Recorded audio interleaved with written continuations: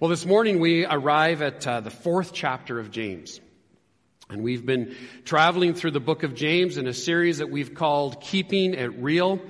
James, the half-brother of Jesus, spoke to Jewish Christians who were scattered among the nations because of the persecution they experienced because of their faith. So they're seeking to live out this real and genuine faith, and they face persecution and pressure because of that. And so they scatter for their own safety. And so then James writes this letter to encourage his readers in these trials and to urge them to continue to live faithful Christian lives even in these new and difficult circumstances. And so James has been writing about real faith issues and how to live out a real faith. We've already covered many practical aspects of faith, of our faith, and today I'm just going to say that it gets pretty real and personal. So I feel like I have to kind of make a disclaimer up front. This message may make us uncomfortable. You probably won't like some of the things that James has to say. Now somehow I feel that just saying that up front and preparing you now will maybe soften the blow a little bit later. And you can't say that I didn't warn you. One of my favorite metaphors for the Christian life is just that of a journey. It's like a journey, a walk. And about a year ago, we sat down as a staff team and we just really said, who are we as a church and what is God calling us to? And we went through a process where we defined our mission at TCC, which is really just a restatement of the Great Commission, is to know Jesus, walk with Jesus, and to share Jesus. And so this idea of walking with Jesus is kind of embedded right in the mission of our church. And so this simply means that we come to know Jesus personally. We continue to grow in that knowledge. We walk with Jesus as a companion in life. And so we just live out our faith in a real way, day by day, that we walk then with Him, even in the company of others. We experience community together as we're walking with Him and with others. And we find great joy in ultimately sharing Jesus with others so that they too might come to know Jesus and kind of repeat this cycle. And so to know Jesus, to walk with Jesus, and to share Jesus. But this Christian walk is not always an easy walk. And it's hard to stay on that narrow path sometimes. It's easy for us to get a little off track. And sometimes even a lot off track. Each of us have probably experienced that when we've sung the hymn, "Come Thou Fount of Many Blessings." There's this incredible line that always kind of just stops me as we're singing. And it's just this. It's prone to wander. Do you know this song? Lord, I feel it. Prone to leave the God I love. And I feel like oftentimes when I'm singing, I'm going, God, I'm sorry, but that is my heart sometimes, that I am prone. I'm drawn away all too easily sometimes from following you. And so it's helpful for us to check in on a regular basis to make sure that we're still following the right path. In the summer of 2016, I was given an incredible blessing from the church, and those of you who were part of our church in that time knew that I was on a 3-month sabbatical that summer.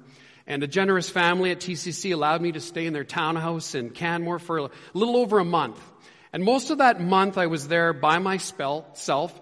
I obviously then spent most of my days in silence. I read, I prayed, and every day I walked and prayed. And it was just this incredible blessing in my life to pull away from all of the busyness and craziness of life and ministry that it can be sometimes, and just experience this silence and solitude, and just to allow God to refresh me through that process.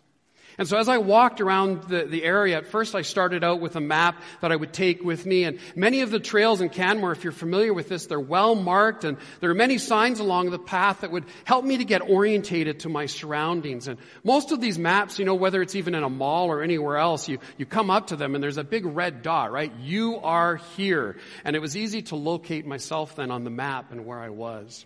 But I also then discovered eventually that these trails, many of them actually appeared on Google Maps. And so I would just start off on a trail and I'd pull out my phone and check my location, especially when I kind of came to a fork in the path and I wasn't quite sure, if I go this way, how many kilometers am I going to go out of the way, and should I go this way? And it just helped me continually know where I wanted to go and really where I was at too. And whenever I felt like I was a little unsure about which direction to go, or things might seem a little bit unfamiliar, it was a new path that day, I would check to make sure that I was still good. And then if I was a little bit off course, I could correct my walk and get back on track. This passage in James this morning gives us what I want to say are three signs that we're off track, that we've maybe wandered off course a little bit. But he also gives this incredible invitation to help us make a course correction, and then he actually gives us the steps to get back on the right path. And so that's the outline that we're going to follow this morning. So I invite you to take your Bibles if you have them. James chapter 4, verses 1 through 10. And as you know, we love to refer to the Scriptures as we preach and teach. And so if you have your Bibles, keep your finger in there. It'll be initially up here on the screen as I read it to you. Maybe you have a smartphone. I'm not going to judge you if you don't have a good, the real thing, right? But it's there. James 4:1-10. Let me read it because I think it's always good to have us in context here. What is causing, listen to this, how direct he gets, the quarrels and fights among you? Don't they come from the evil desires at war within you? You want what you don't have, so you scheme and kill to get it. You are jealous of what others have, but you can't get it. So you fight and wage war to take it away from them. Yet you don't have what you want because you don't ask God for it. And even when you ask, you don't get it because your motives are all wrong. You want only what will give you pleasure. You adulterers.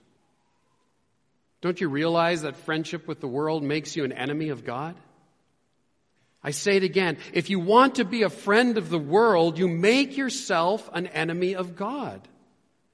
It's your choice, he says. Do you think the Scriptures have no meaning? They say that God is passionate, that the Spirit he has placed within us should be faithful to him. And he gives grace generously, as the Scriptures say. God opposes the proud, but gives grace to the humble. So humble yourselves before God.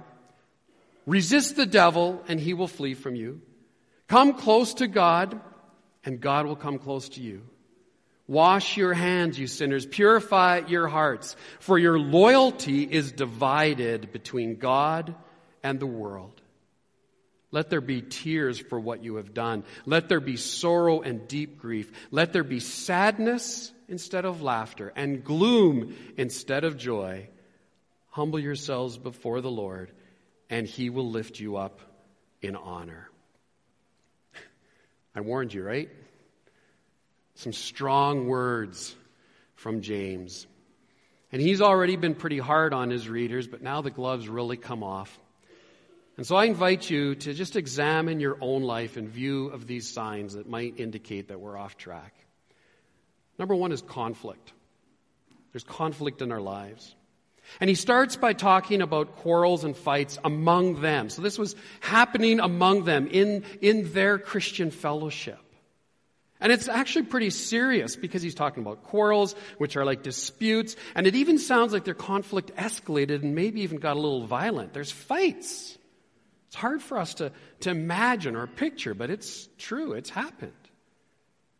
But James does more than just describe what is actually happening. He gets to the root cause of the conflict. He says this about the conflict. He says this, don't they come from the evil desires at war within you?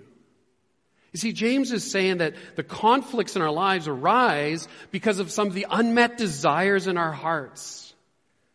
Ken Sande writes this about conflict. He says, when we feel we cannot be satisfied unless we have something we want or think we need, that desire turns into a demand. And if someone fails to meet that desire, we condemn him in our heart and quarrel and fight to get our way. In short, conflict arises when desires grow into demands and we judge and punish those who get in our way. Conflict always begins with some kind of desire. And some of those desires are just plain wrong. Vengeance, lust, greed. We want something so bad. And then if we don't get it, we're ready to fight. We get all worked up about it. But sometimes desires in and of themselves are not wrong. So the key really is what we do with those desires that matter. And ultimately, we can either trust God to meet our needs, or we can dwell on our own disappointments and allow it to control our lives. And then at the very least, the result ends up being self-pity and bitterness towards others, jealousy. At worst, it can just destroy relationships. I'm sure we can all think of our own personal examples, and many of them are tragic, right? And sometimes this is as simple as you want to make a sports team at school so badly, and you're in competition with other players, other teammates. And maybe they get the position and you don't. Maybe it's a promotion at work. You set your heart on it and you want it and you work for it and you think you're so deserving of it. And then it goes to someone else. And all of this stuff just does icky stuff in our hearts. And here's the really hard part. So then when we're experiencing this kind of conflict, we have to stop and ask ourselves, okay, God, this is happening. This is what I'm feeling. But what is my part? What am I contributing to this conflict? What desire do I have that is suddenly now going unmet? And is that desire wrong? You see, asking these types of questions will actually begin to reveal what's going on in our hearts. You see, when we're in conflict with another person, we tend to focus on what the other person has done or what they should then do to make things right. But God always calls us to focus on what is going on in our own hearts when we're in conflict. Why? Because our hearts are the source of all of our thoughts, our words, our actions, and therefore they become the source of our conflicts. In Matthew 15, verse 19, Jesus says this about the heart. He says, "For from the heart come evil thoughts, murder, adultery, all sexual immorality, theft, lying, and slander." And so James then goes on to say this in verse 2. He says, you want what you don't have. And so you scheme and kill to get it. You're jealous of what others have, but you can't get it, so you fight and wage war to take it away from them. And so, friends, we need to pay attention. That conflict in our lives may, in fact, be a sign that our hearts are not in tune with God's. There's another sign that James talks about, and it's this: prayerlessness and wrong motives. It's just a lack of prayer in our lives. It comes from we're thinking we're self-sufficient, or that somehow, maybe even that, God is above these little issues in my life, and so I don't need to go to Him. And then if we are praying, he says that we might actually have the wrong motives, where our desires are wrong. And so he says in verses 2 and 3, he says, "Yet you don't have what you want." Still getting on this issue of desires and demands. You don't have it. He says, because you don't ask God for it. And even when you ask, you don't get it because your motives are all wrong. You want only what will give you pleasure. You see, when we're walking with Jesus, when we are keeping in step with the Spirit, when we're regularly and consistently talking with God, we pray continually, it just becomes as natural as breathing. But when we lose our way, when we start to wander, and maybe this is just true in my own life, one of the first things to go is prayer. And sometimes we're in a conflict and we get so confused by, or so consumed by it, that it draws all of our attention. You see, the questions I posed earlier about stopping and asking ourselves about our part, or about how we might be contributing to the conflict, that kind of self-examination is actually done in prayer. So then we stop and we say, God, what desire do I have that is going unmet in my life? And God, is this desire that I have, is it wrong? Does it not line up with your will for my life, the best laid plan that you have for my life? And ultimately, we have to ask God to search our heart. So we say, God, show me my heart. Show me those motives in my heart that I'm often oblivious to myself. But James doesn't just call out our prayerlessness. He also calls out the wrong motives when we do pray. In other words, he flat out says, your prayers are selfish. You only want what will give you pleasure. You're just thinking about yourself. Peter David says this about this. He says, this is not, get this because I think it's important to get this. This is not the trusting child asking for a meal, but the greedy child asking for the best piece, or the spoiled child demanding his or her own way. So again, James lays out something that we should pay attention to. Prayerlessness or praying with selfish motives may be a sign that we are out of step with God, that we have wandered off the path. The third sign is compromise. Now, as if we weren't uncomfortable enough already because this conflict in our lives, it's because of the unmet desires in our lives. Prayer lives that are a shambles because either we don't pray at all, or if we do, we only think of ourselves. And now James just turns up the heat a little bit more. Even when I read it, I don't know if you caught me pausing. I didn't pause for effect. I almost had to choke that word out a little bit. You adulterers. Nobody wants to be called an adulterer. Don't you realize that friendship with the world makes you an enemy of God? I say it again, if you want to be a friend of the world, you make yourself an enemy of God. Now, these are strong words. James isn't pulling any punches here. He hits hard. This is a direct body blow. He absolutely rebukes his readers for their unfaithfulness. You adulterers. And he graphically describes the spiritual unfaithfulness of people who have wandered away from God and from the very God that they say they love and follow. And so this idea of adultery against God is taken from the Old Testament.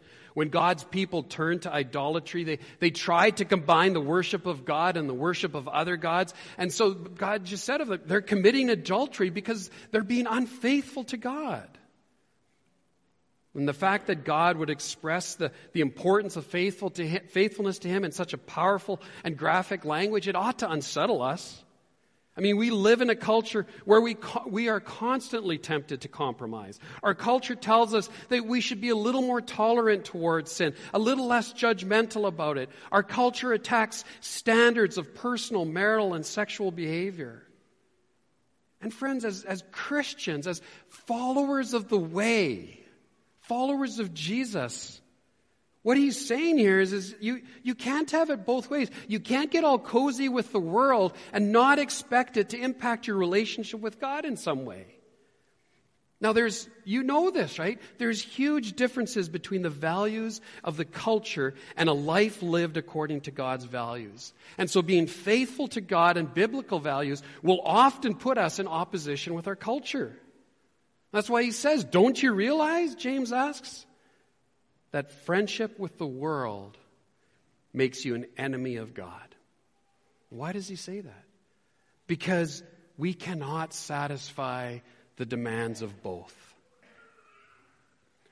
Friends, can I be direct with us this morning? Please do not let social media shape your worldview, or every blog that you read, or even your own personal experience. Like, I'm afraid that sometimes our values are defined by a link that a friend shared on Facebook. And so we read it and we're like, oh, that makes good sense. That's what I believe. We have a small little chalkboard in our kitchen that Tina will write a verse or a quote from something she read or maybe a sermon she listened to. And some of you might be familiar with Alistair Begg and his Truth for Life radio program. And so for a while, this is what was up on our board. And every time we read it, it's like, yeah. This is what it said. Don't allow the prevailing standards of a godless culture to influence your thinking in such a way that what is morally abnormal you think is normal. Don't allow the prevailing standards of a godless culture to influence your thinking in such a way that what is morally abnormal you think is normal. Many years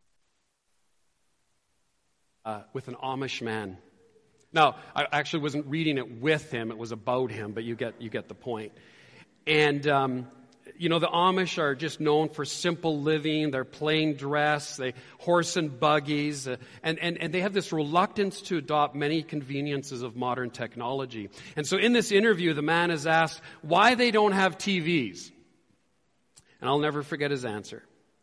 This is what he said. He says, "We already have a sewer line flowing out of our house. Why would we have one flowing into our house?"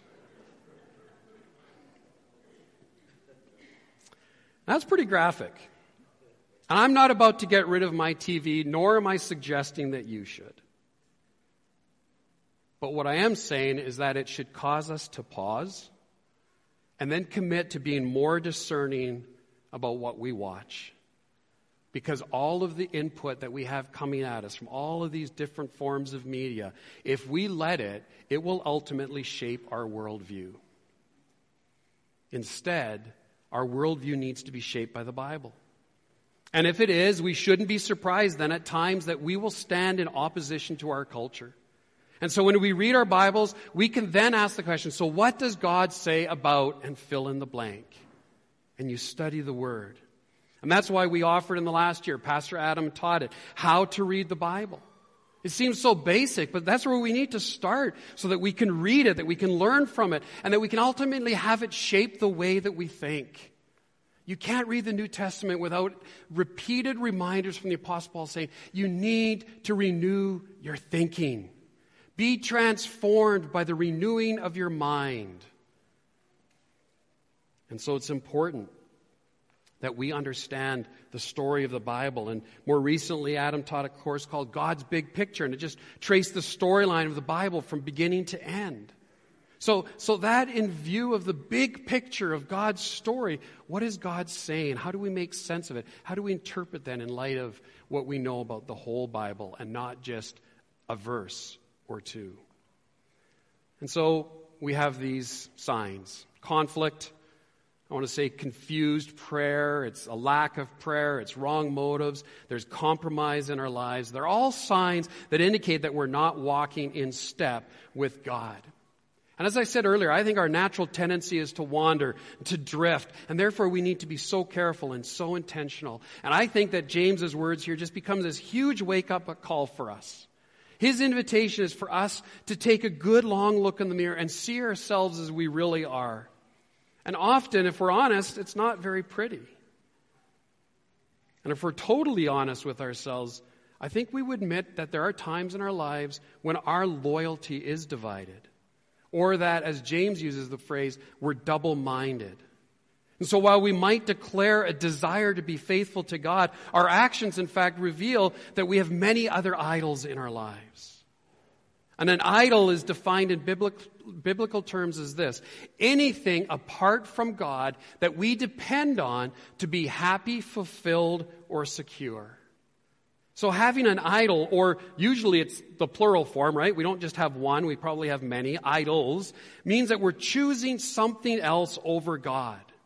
So think about it just in big picture terms. We can make idols out of money, or sex, or power. In biblical terms, it's something other than God that we set our hearts on, that motivates us, that masters and rules us, or that we trust, fear, or serve. In short, it is something that we love and pursue in place of God. And we all have them. And they mess up our lives. That's why I think I got the line in there, Dave, right? This is a song you know, you'll know it. But I think it was tear down the idols in our hearts and in our homes. That's a prayer, friends, that we probably need to pray more often. God, what are the idols in my life? Please tear them down. I mean, do I need to illustrate this? And I'll try to do this quickly. But just think, let's just use money as an example, because that's something that we can all relate to. If we think ultimately that money is what will make us happy, okay? We have just made money an idol in our lives. Simple, right? And as soon as that idol is there, it's something that we begin to desire. We start to seek after it. We want it at all costs. This desire starts to grow. Then it changes into demands. And ultimately, we start having conflict with the people around us because of it. We're so consumed by this desire for money that we then live this prayerless life. Or if we do pray, we're asking God for more money. Because it's just consuming us all. And friends, we know when we have these idols in our lives and we start to pursue them at the expense of following God, it just leaves a train wreck of relationships, broken relationships. And so it's not a pretty picture, is it? But here's the good news. Look at the Savior's invitation. Because right in the midst of all of those words, as strong as they are, he stops and he says, but God gives grace generously. He gives grace generously. He gives more grace. In verse 5, James says that the Scriptures themselves say that God is passionate, that the Spirit he has placed within us should be faithful to him. I like the New International Version. He says, he jealously longs for the Spirit that he has caused to dwell in us. Can we even understand this? Imagine this. God is jealous for a relationship with us. He is passionate about us. Do you realize that? The God of the universe is crazy about you. He desires to have a relationship with you. I mean, does it get any better than that? And it's all because of grace. Getting from him what we don't deserve. So I think it was the very first song we said, you laid down your life for me. That's why it's amazing grace. He loved us so much that God gave his only Son to die for our sins because he knew that we would be wanderers at our core. And he knew that we would do the things that we shouldn't do and that we would not do the things that we should do. He knew that our motives would get messed up. And so he gives us more grace. He gives grace generously. But there is a catch. And it's not that it's a conditional love, but he doesn't give this grace to the proud and the self-sufficient. It's really what Dave was saying earlier, that we have to come with a poverty of spirit and say, God, I absolutely, desperately need you. In other words, we can't receive his grace until we realize that we need it and we come humbly to him. That's why he says, God opposes the proud. He opposes the proud. That might not square with our view of a happy, loving, kind Father. But he is all of that, and yet he says, but until you acknowledge your need for my grace, I can't even give it to you. So come, here's more grace. It's this posture of humility that God is looking for. Friends, I think my time is gone, and I don't want us to get too long here, and I have way too much. So I'm going to run through these steps of repentance really quick. They're hard steps, but I also think they're easy because we now already know the response. Right? It's the posture of the parable of the prodigal son. And it was the son who says he came to his senses, and then he determined to say to his father, he says, Father, I have sinned against heaven and against you.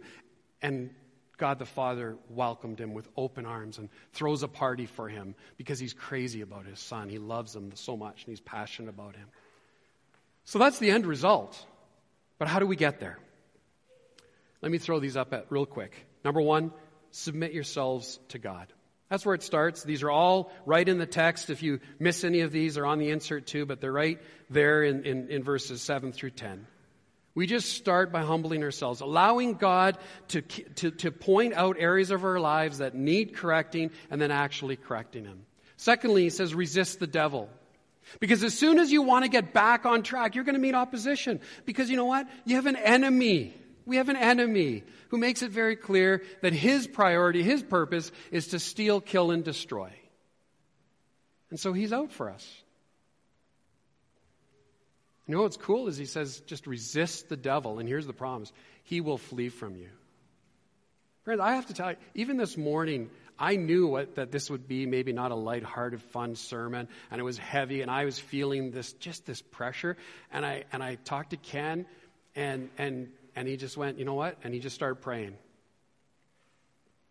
because of the negative thoughts, and realizing that we have an enemy that seeks to knock us off path. So it's not just ourselves and our own kind of propensities sometimes. So resist the devil. I said I was going to go through these fast. No, I'm not. Come close to God. What an invitation. That's his invitation, right? It's an invitation to intimacy. The relationship is made right, and we discover God's presence in his love and his forgiveness. And the promise is, he says, God will come close to you. Then he says, wash your hands, right? Our hands represent our actions. And so we confess our sins. Purify your hearts. Right? Because again, remember I said earlier about our hearts, they represent our motives and our thoughts. And so we ask God to purify our hearts so that we're single-minded in our devotion to him. We grieve. Now this is the first of three terms that kind of capture this struggle of a soul drawing near to God. Grief, because there's a death that takes place when we grieve over our sin. And it begins by being absolutely broken over our sin and the fact that we've violated God's way. So we grieve, we mourn, we wail, right? We just understand the magnitude of our sin, and it may absolutely move us to tears. He says, this is a hard one. Change your laughter to mourning and your joy to gloom. It's like there's this suddenness, this sudden awareness that, man, my life is not in sync with God's, and what do I need to do to get back? We've missed God's mark. And it just breaks our hearts. And so how can we have to take sin seriously at that point. And lastly, humble yourselves. You see, we conclude basically where we started, because as we go through these steps, we finally come to the place where God can really meet us with his grace and lift us up. But we got to humble ourselves. And it may involve, going and apologizing to people. It may mean making some really difficult decisions. It's not easy sometimes. Some pain on our part. But as we go through this process, I want to just say to you, you will experience God's grace over and over and over again in a whole new way. And so we humble ourselves. We admit that we're off track, that we've missed God's mark, and he gives his grace generously to everyone. And then he ends with this incredible promise. He says, he will lift you up in honor because you've humbled yourself. He will lift you up. He will lift you up. And we walk out our lives in this humble dependence on God, continually making the course corrections as necessary because we're in tune to those times that we're out of alignment with God. Let's pray. Father, I can only pray again, Spirit, speak, that through your grace, Lord, I can't even imagine to begin to think about what's happening in people's hearts and minds right now. But Lord, my prayer right now is that they would just stop, reflect, think, look at their own lives and see, where are the things in my life that I have made idols, something that I'm pursuing at the cost of other things, pleasure, joy, money, prestige, whatever it is. God, it's so varied. I mean, there's just so many ways to sin. But God, help us this morning more than anything, what we would hear is that God gives more grace. And your grace is greater than all of our sin. And so God, that we would not just sing about your amazing grace, but that we would know it, that we would experience it, that it would be true in our lives. That as we seek to just walk humbly with you, to love mercy, to act justly, and to walk humbly with you. God, that would be our life mission. So thank you for walking with us. Thank you for the promise that as we come near to you, you're already there, waiting with open arms, ready to embrace, to speak your love and forgiveness over our lives. So God, you do what only you can do in each of our hearts and lives this day. In Jesus' name we pray. Amen.